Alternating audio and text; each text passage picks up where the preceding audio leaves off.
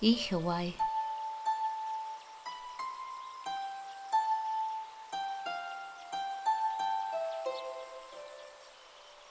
Good evening.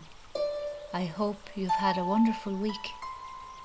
I'm your host, Stephanie, and I'll be sharing short weekly dance stories with you during the Irish winter months between Samhain and Imbolg to make those long winter nights a bit less long for you.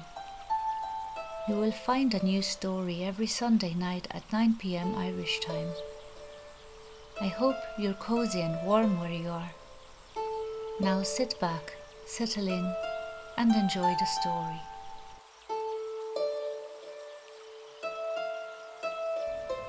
Episode 8. The Light in the Granddaughter's Eyes.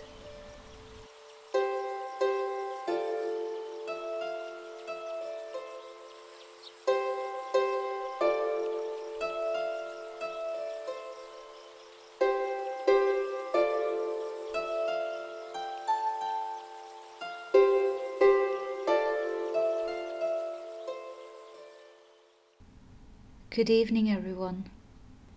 It's the last Sunday before Christmas, which means it's the 4th of Advent, and I'm lighting 4 candles here tonight, which was quite a big tradition growing up for me.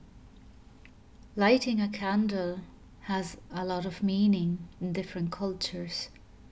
It can be a symbol of hope. It can be a symbol of light. It can be a symbol for peace. You can light a candle to commemorate someone.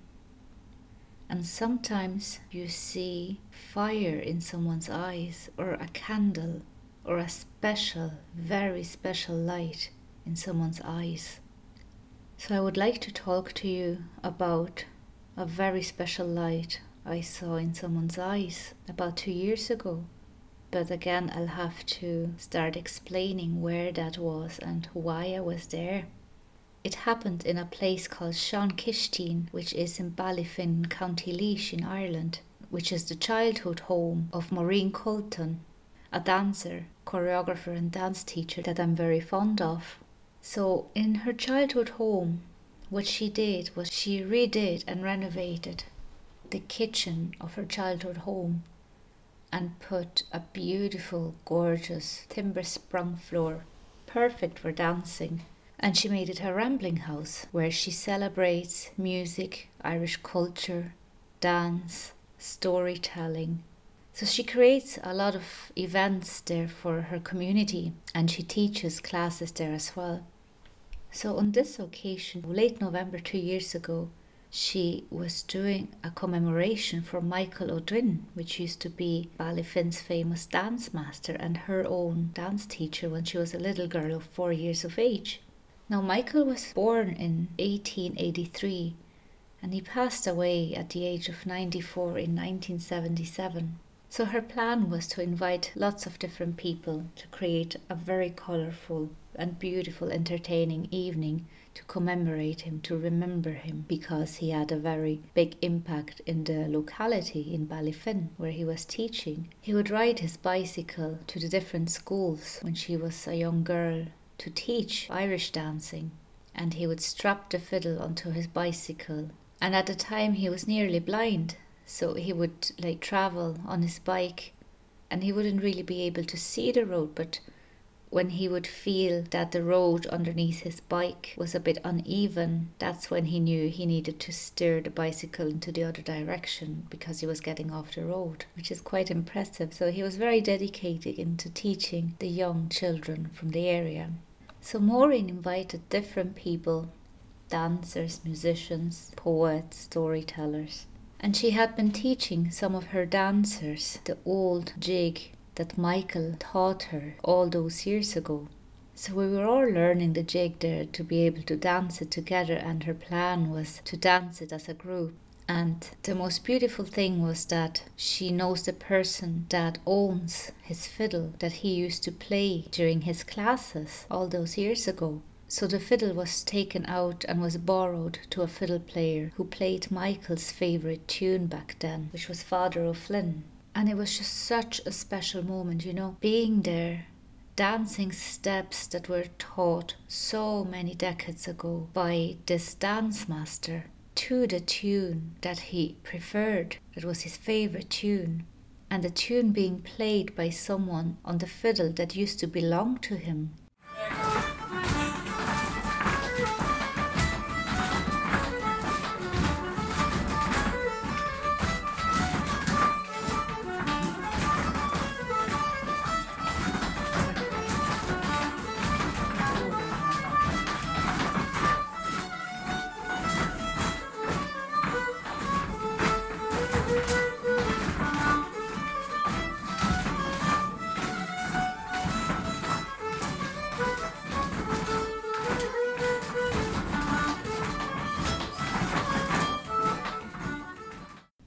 I can't describe the feeling. It was just such a special moment. It was so meaningful, so deep, and there was something there, a very special energy around ourselves, or around us as dancers, around the audience, around the musicians playing for us. It was just something very, very unique and very, very beautiful. And I felt very humble and very honored that I had been invited to dance along and remember a dance teacher that I never met, but that I nevertheless very much appreciated for all of what he did, and that I very much honored for his legacy, for the steps that he mastered, for the steps that he managed to pass on, that are still being danced and still being displayed for other people. And also even just dancing it in the old style, which is very different from a modern type of style. It makes it different. It's a different feel dancing in an old style than dancing in the modern style. You need different muscles, you have a different posture. It's just everything. Everything is so different. I'm not saying it's better or worse, but it's just different, and it was just a very, very nice experience for me to have. And to meet all these lovely dancers that were joining, and we never met, or most of us never met, and just being there together, experiencing the same thing as a group was very, very special to me. So that's how we started off the evening. And over the course of the evening, there were so many different contributions as well from different people.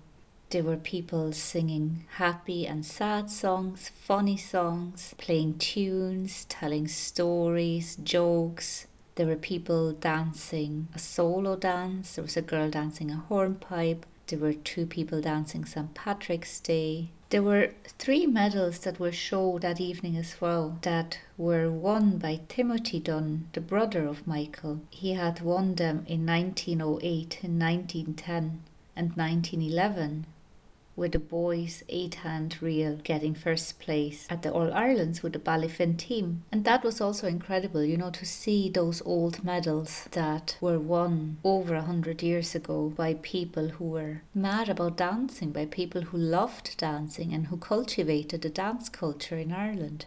There was a young man called Nathan who launched a CD there as well, with songs that he wrote himself. There were songs being sung in Irish, in English, in the Basque language. The atmosphere was just incredible. It was, it was a long room, a long beautiful room with benches on the side for musicians to sit on, and some of the people watching. And then on one side of the room there were seats put up there for people to sit, and like rows of seats for people to sit on and watch from that side. And when people were singing, there were people lilting along, singing along. When people were playing tunes, you could hear the ladies or the men with their high heels or with their leather sole shoes. You could hear them tap away to the music, complementing the music. You could really hear that they were dancers themselves and that they enjoyed the music as well. We danced the Siege of Ennis as well. We danced a couple of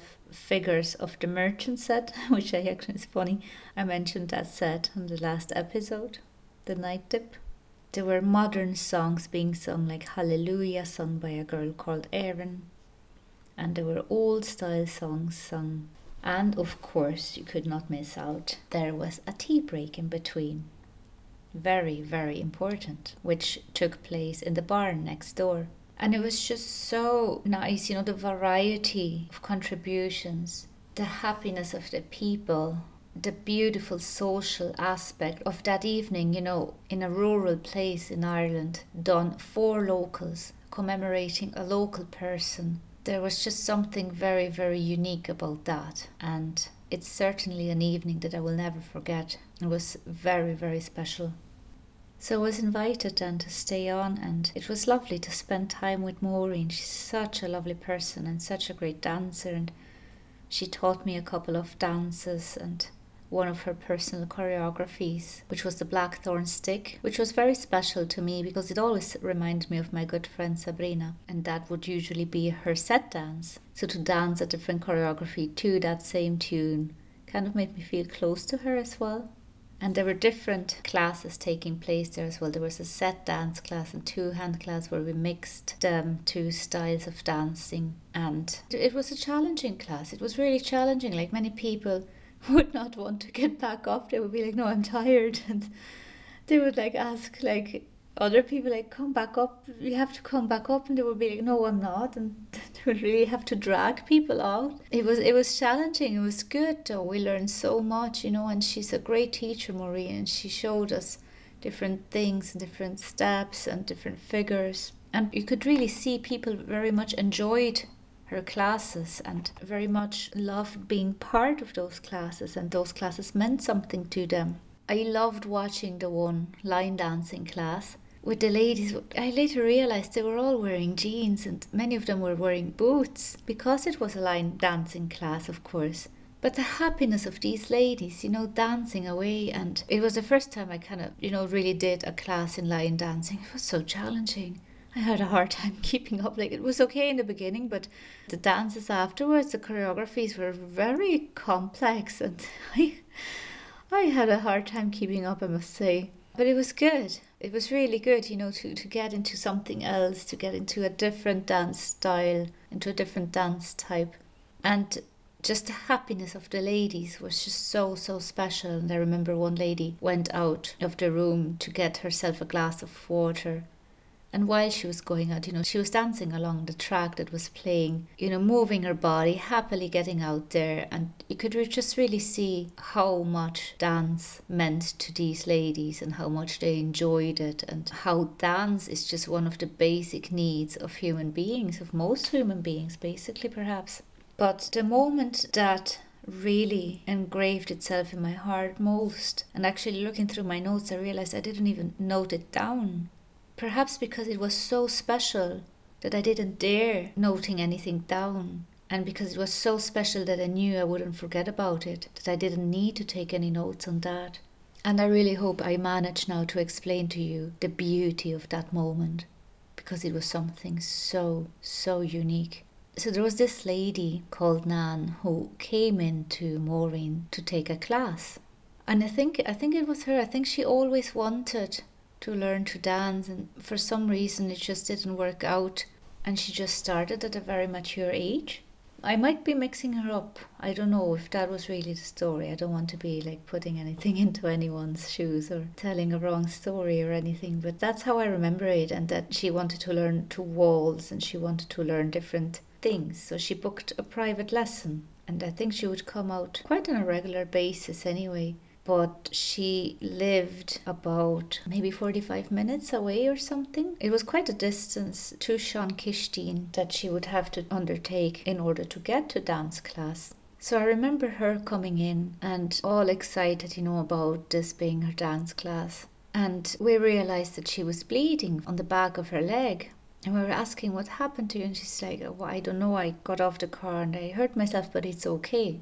And we were worried because, it was bleeding quite hard, it didn't need any stitches or anything, but it was big enough, it wasn't just something that you could quickly wash away and put a plaster in and that's it. So we were kind of advising her, saying, maybe you should have that looked at, But she would insist. She would be like, no, that's fine, I'm fine, really, I want to do the dance class.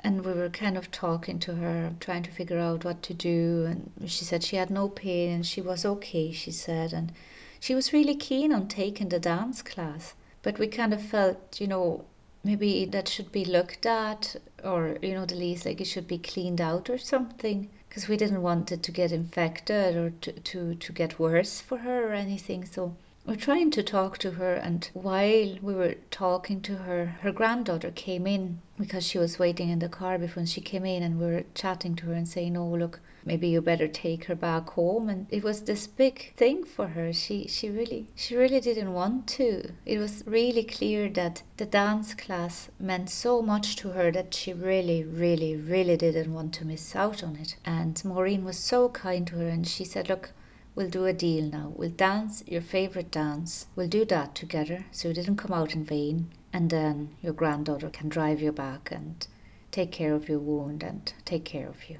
And she agreed on that. And so the granddaughter was there, a lovely young lady, maybe in her 20s, not even maybe less than 20. And so she was there, and Maureen set up the radio to put on a waltz for her and Nan. And her favourite dance was a two-hand waltz called the Waltz of the Roses, or the Rosa Waltz is sometimes also called, or in French, Le Valse des Roses. So those are the three different titles that I've heard that dance being called. And there was this elderly lady then dancing together with Maureen, and the two of them dancing and enjoying themselves so much, and the lady enjoying herself so much, listening to Maureen's directions, Maureen being very encouraging towards her and helping her out, telling her what step comes next and stuff. And after a while, not even telling her anymore because she was back into the routine and was able to follow.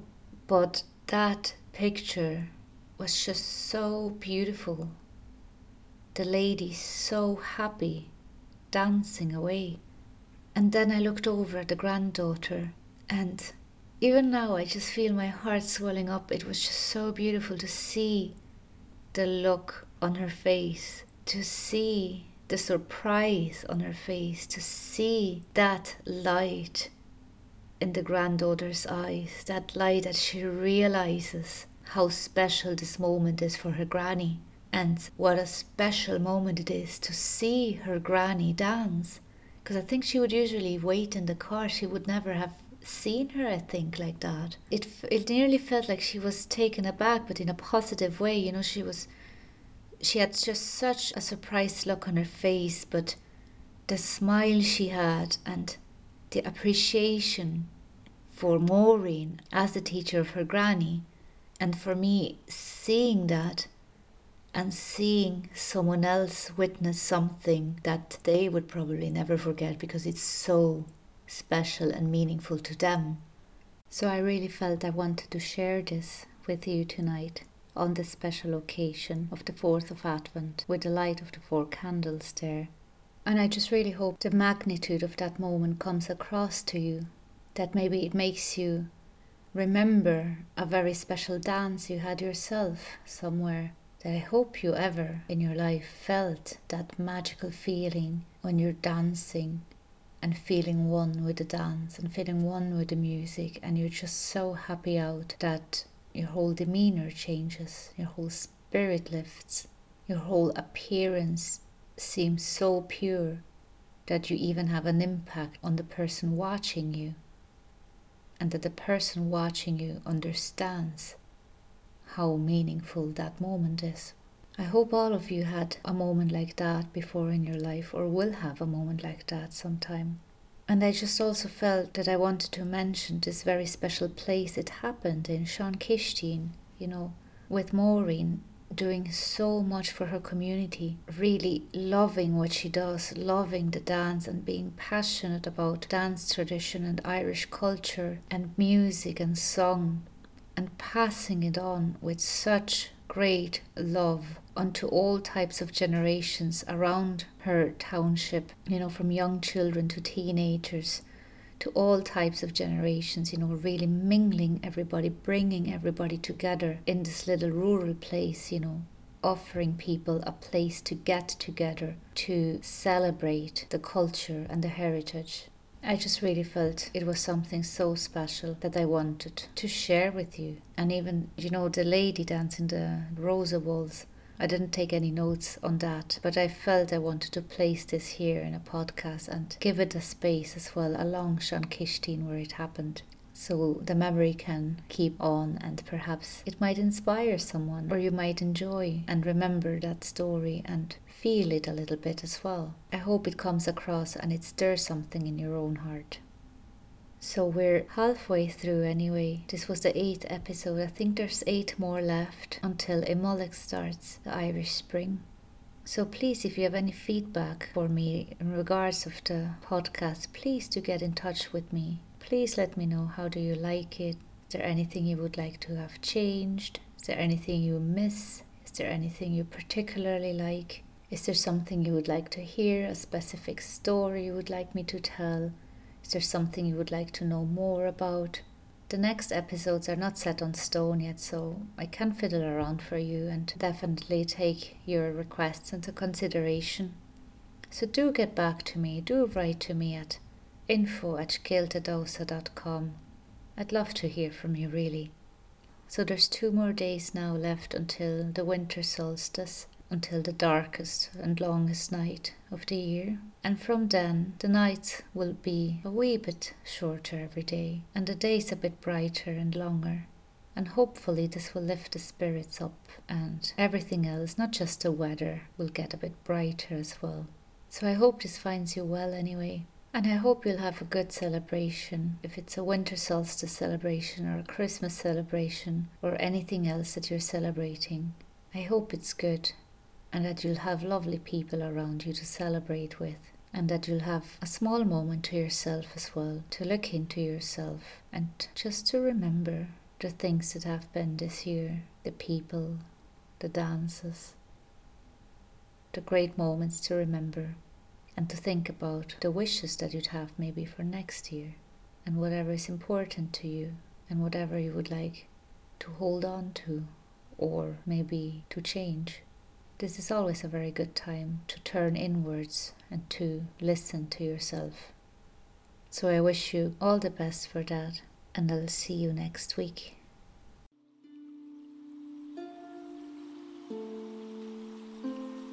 You have been listening to an episode of Oíche, a storytelling podcast by Scéalta. I hope you've enjoyed this evening's story.